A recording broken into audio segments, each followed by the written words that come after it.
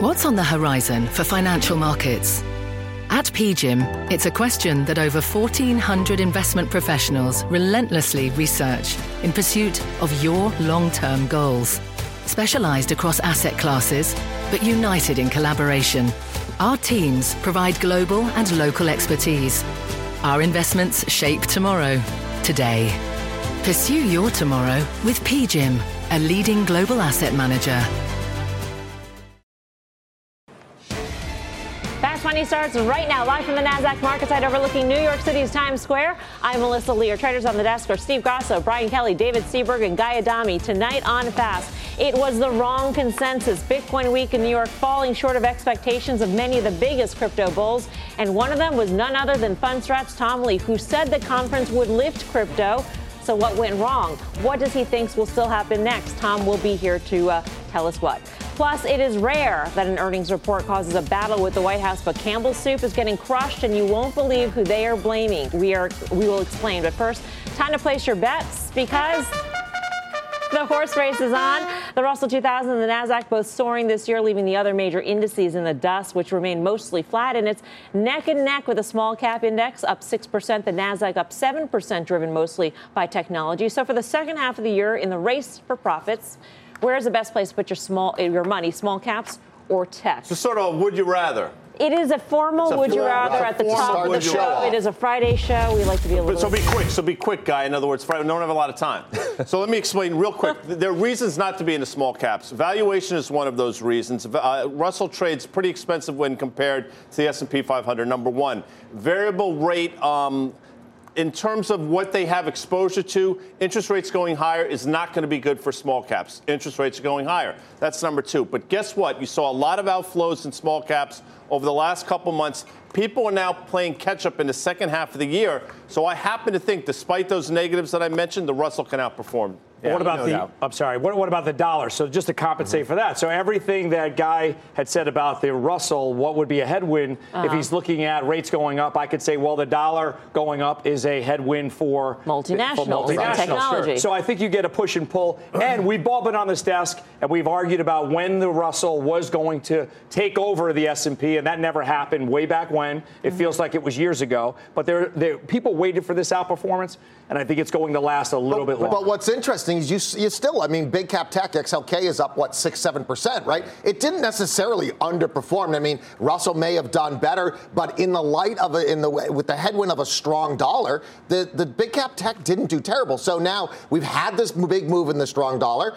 Maybe it pulls back here. I actually think maybe tech is the better place to be, betting that you're going to get a weaker dollar, but you still have that outperformance. I think Guy's onto something as far as the catch-up trade, of course, but I think the global momentum in general, from an economic perspective, has been shifting a little bit, favoring the U.S. So I look at it and say small caps, in my opinion, for the short term, could absolutely outperform technology, and especially a lot of the larger cap names. You talk about the dollar, in my opinion, I don't think the dollar is going to necessarily get crazy, get away from us in the trajectory it's been on in the short term. We've seen a big short-term move in the dollar. I don't think that's sustainable. But I do favor, for the near term, I do favor. How about we didn't even mention tax reform?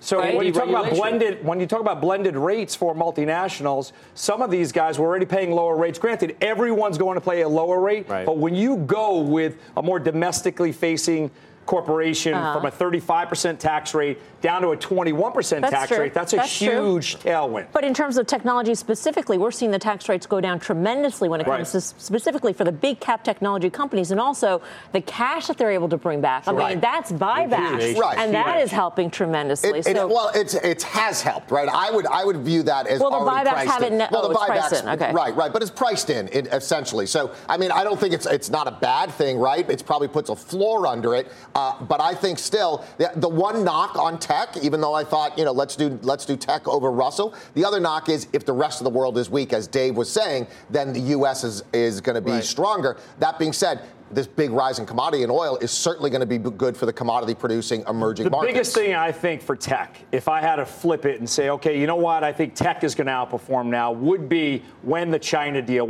trade deal gets done. Because every time you watch a negative article, a negative headline come out, you see all large cap tech from China gets smacked around. That takes our FANG down with it. They trade all as one group. If you see that trade deal get done, maybe this weekend, maybe next weekend, maybe the middle of next week, I think tech rips higher. Right. Is there a misconception about small caps? I ask this, given the modern day and age, with a lot of trade happening, that small cap companies are actually doing more global business than we might think or what previously had been.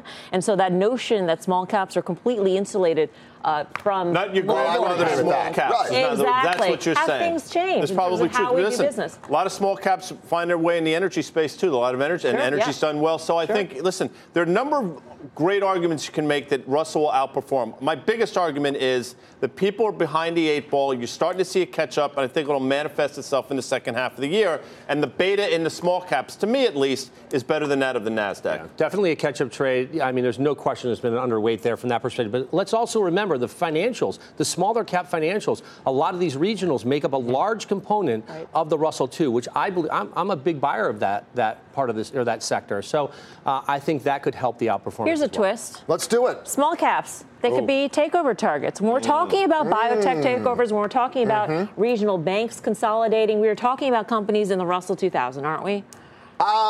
Yeah, somewhat. But I mean, also remember, if they want to do big deals too, because they have such a big market cap. So I don't think it's exclusive to the Russell. Again, it's probably one incremental thing. To Dave's point on the financials, if you want to isolate that, and I kind of like that play, check out KRE, which is a small cap or regional bank ETF, right? So that'll get your basically your small cap banks throughout the country, U.S. based. It's up 10%.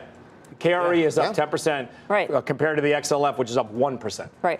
In terms of the charts, this was the Russell 2000's third straight record. So where do we stand in terms of levels? I think IWM, if you're looking for that 147, if you go back to basically the end of 2015, all of 2016, that's the level that's sort of banged up against and failed a couple times. When we finally did ratchet through there, the IWM exploded to the current levels we're seeing now. So I think against that 147-ish level, if that makes sense, so it's about 8% downside. Quite frankly, I think that's what you're hoping for. Retest that level, see if it holds, and then it's off to the races. Yeah. In terms of technology, are fund managers simply overweight technology at this point? I don't overexposed to technology? No, I wouldn't necessarily say that. Remember, the one thing about technology is because it's so big and because it's so liquid, people would use that as a cash register. We saw it on the downturns, we say it every single down day. Exactly. Right? You see that all the time. So the flip side of that is when the market starts going back up, they have to reestablish those positions. So I think that is again a tailwind. I think another thing I think BK was leaning towards too is that tech is so big and broad that you can. Yes, I do believe that they're overexposed to technology. But there's so many subsectors, whether you go semiconductors or hardware companies or service companies, that there's plenty of room to play in there, especially in the cloud space. There's a little bit for everybody in there. So even though there are overexposed technology, I think there's still room for them to put money to work. What do we do today, Seberg? I continue to buy, actually. I mean, I found some levels in different names. I think of NVIDIA, for example. I know the stock's had a crazy move. I know people can argue about the valuation here. Is that anything like NVIDIA? I know. I always say it. I'm wondering. Is it NVIDIA or NVIDIA? Is it like tomato kind of thing? I don't think so. Will continue to work for the next 3 to 4 quarters. I think we have another, year in this story here to continue to own the stock. And then I think you have to be a little bit careful for specific reasons we can get into in another show. But I still like NVIDIA and I like CRM here. What other show are we going to do? I'm like, this is it, Seberg. This is it.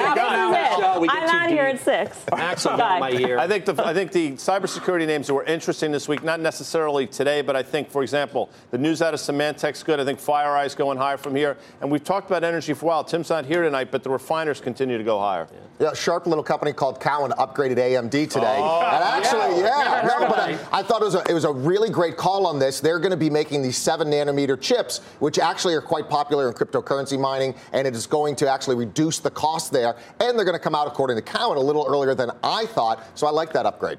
So I bought a lot of contrarian stuff this week. I bought Tesla, still long. I bought that on the dips. Snap, and I got long Snap thinking about it. What do you think the floor is on Tesla? Oh, that was a wow. That was, I didn't think that you had to think about it. You're like the levels guy. I thought that you had this all played out. Because the floor is $20 lower from here. So if I look at the old low, you look at 255. I think right here 275 was the low from last week, and we flirted with it, broke it today. Hopefully it holds next week. I thought you were going to say the floor is $20. Not just 20. Well, it depends on who you ask. Don't ask Morgan Stanley. Right. All right, coming up. It is a potato problem. Potato problem. Higher potato costs sending Jack in the Box sharply lower today, and the chartmaster says there's one other name that could be headed for the same potato pain. Plus, Tom Lee says the consensus conference would lift Bitcoin, but the opposite happened. So what went wrong and what's coming up next? Tom Lee will be here to explain. And later, there's a slew of retail earnings next week, and the traders think it could be a wild ride for one name in particular. We've got all the details. We are live from New York City's Times Square. Much more Fast Money right after this.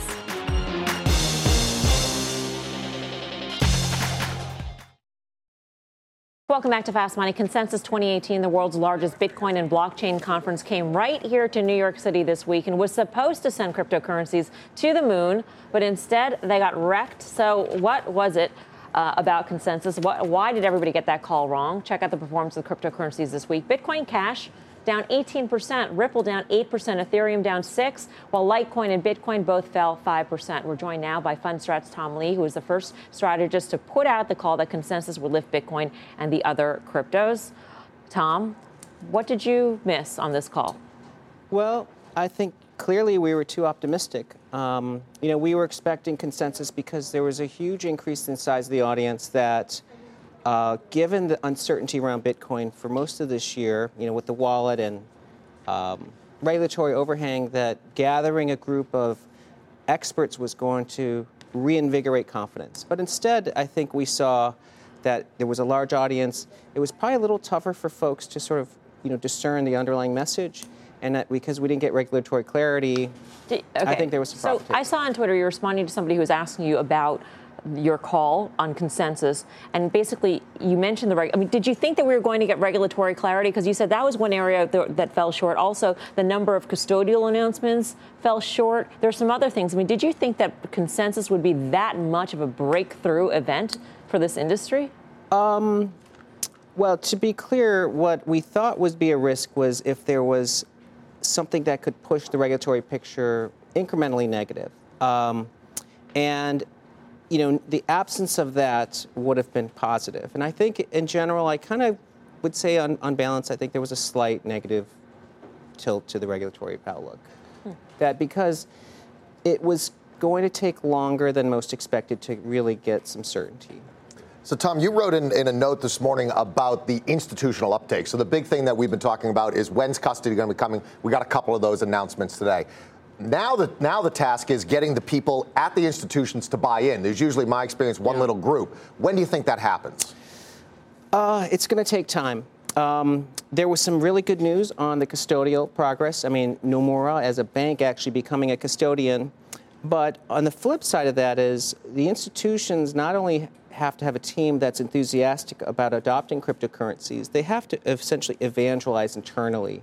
And I think that we've got sort of that first step. I think there are more institutions interested, but again, it's going to take some time to sort of get the whole firm to buy in. What on the regulatory front disappointed you? Again, I Why think, was it more negative? I think we need to be nuanced here.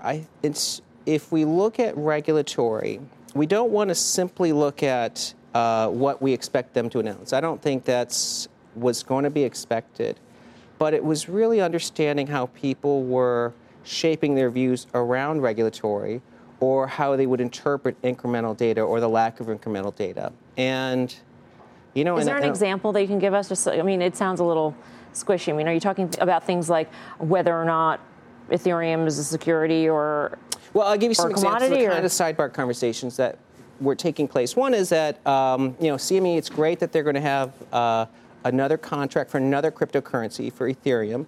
And the fact that when they finally turn on live is clearly, in some ways, a signal that Ethereum is likely to be viewed as a utility token. So in other words, there's going to be signal in the sense that if CME is actually, when they go live with this contract, it's actually something else. But on the flip side, I think there's a lot of side conversations about how people feel about their last conversation with regulators. And I think on balance, it just didn't feel like things were moving forward.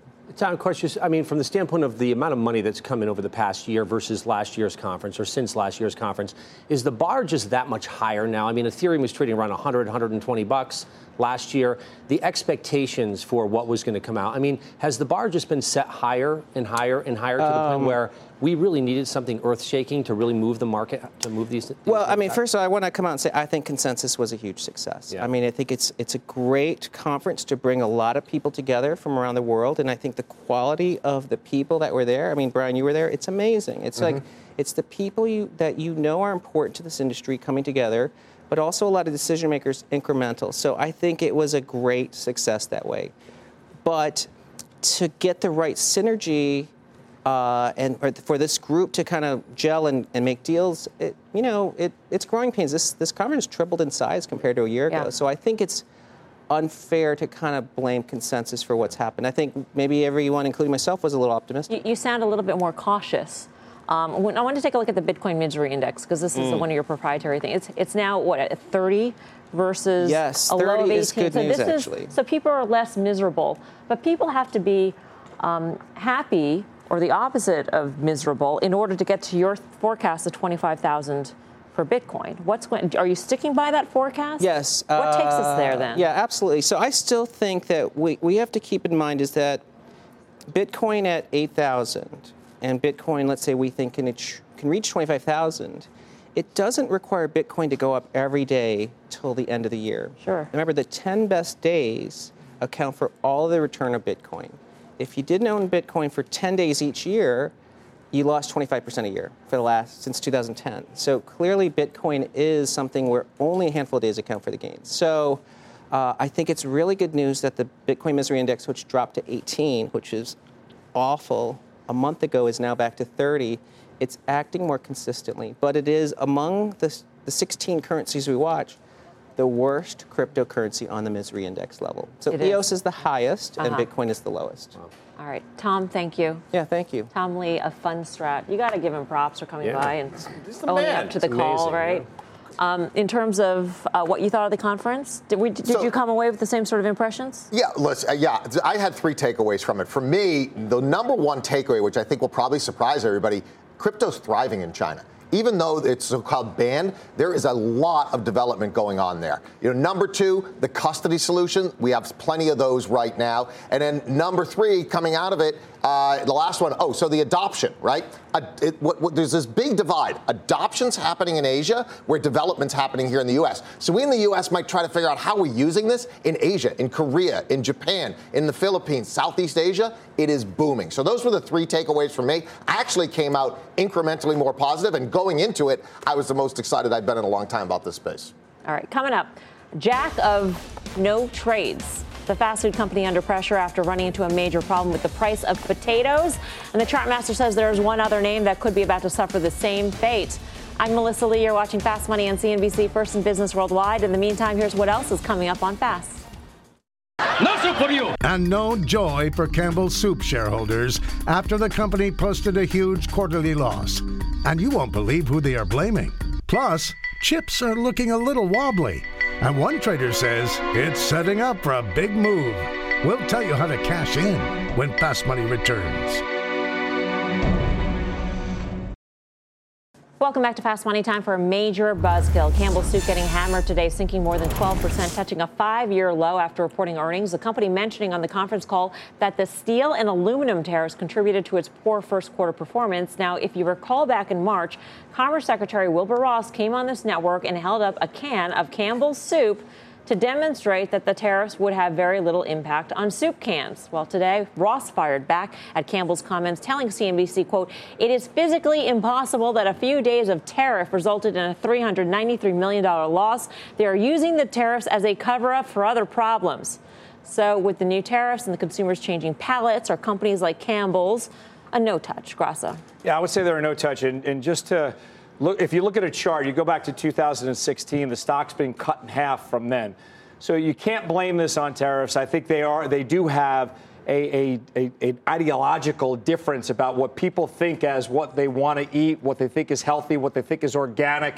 and Campbell's. And it's hard to go away from that when we all grew up, or most of us grew up. Condensed soup. Right. I mean, it's just not where people want to be. Even my generation, the younger generation, the older generation, people are going for different things off the shelf, and Campbell's is not one of them. That's the problem. And then everybody's got a house brand. Everybody from Kroger to Amazon, everybody's got a generic brand. Right. I like a good canned soup. I'm going to tell you something. Like the next guy. You like Spam though too. Spam, what's a big thing out of Hawaii now? You got to help the Hawaiian economy now with Kilauea there. So you buy more Spam. You know, to Steve's point, this was a $65 stock. This time in 2016, well, there were no tariff. I couldn't spell tariff in 2016. And now you can. No, but that's not the point. So I'm with Wilbur Ross on this one, and the cans in his hand. I agree. It's ridiculous to think that this caused that kind of hit for them. They're getting squeezed by Walmart. They're getting squeezed by everybody from a distribution perspective. Their margins are getting squeezed because Walmart's margins are getting squeezed. So in the end of the day, they can't survive in this sort of atmosphere. In my opinion, I'd stay far away from it. Is there a staple that you would buy? Besides Campbell pork and beans? I mean, yeah, you can. I mean, you can buy staples in general. Actually, I think the Campbells, they should have blamed the Russian sanctions. That's going to have a bigger impact on it. No, I'm serious. I mean, look at what it did to aluminum prices. Aluminum prices have absolutely skyrocketed on the Russian sanctions. So that's going to have a bigger impact. Wilbur Ross is right, but that doesn't mean that government action has.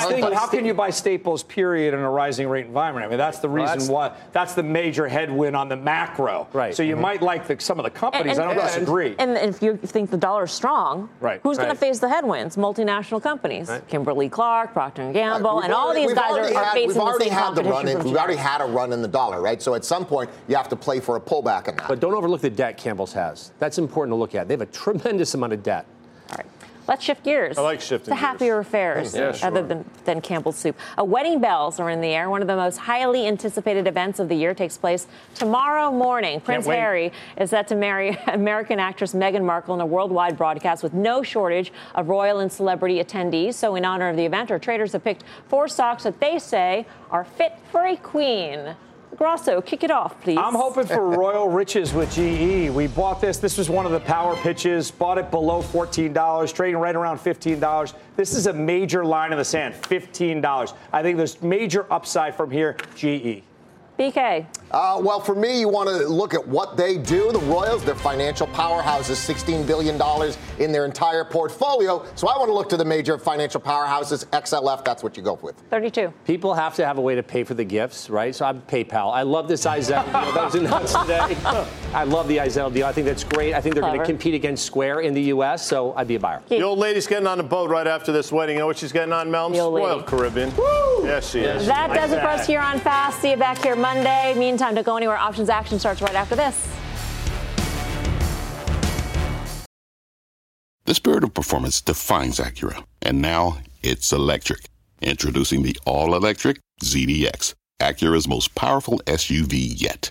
While what powers their cars may change, the energy that makes Acura never will.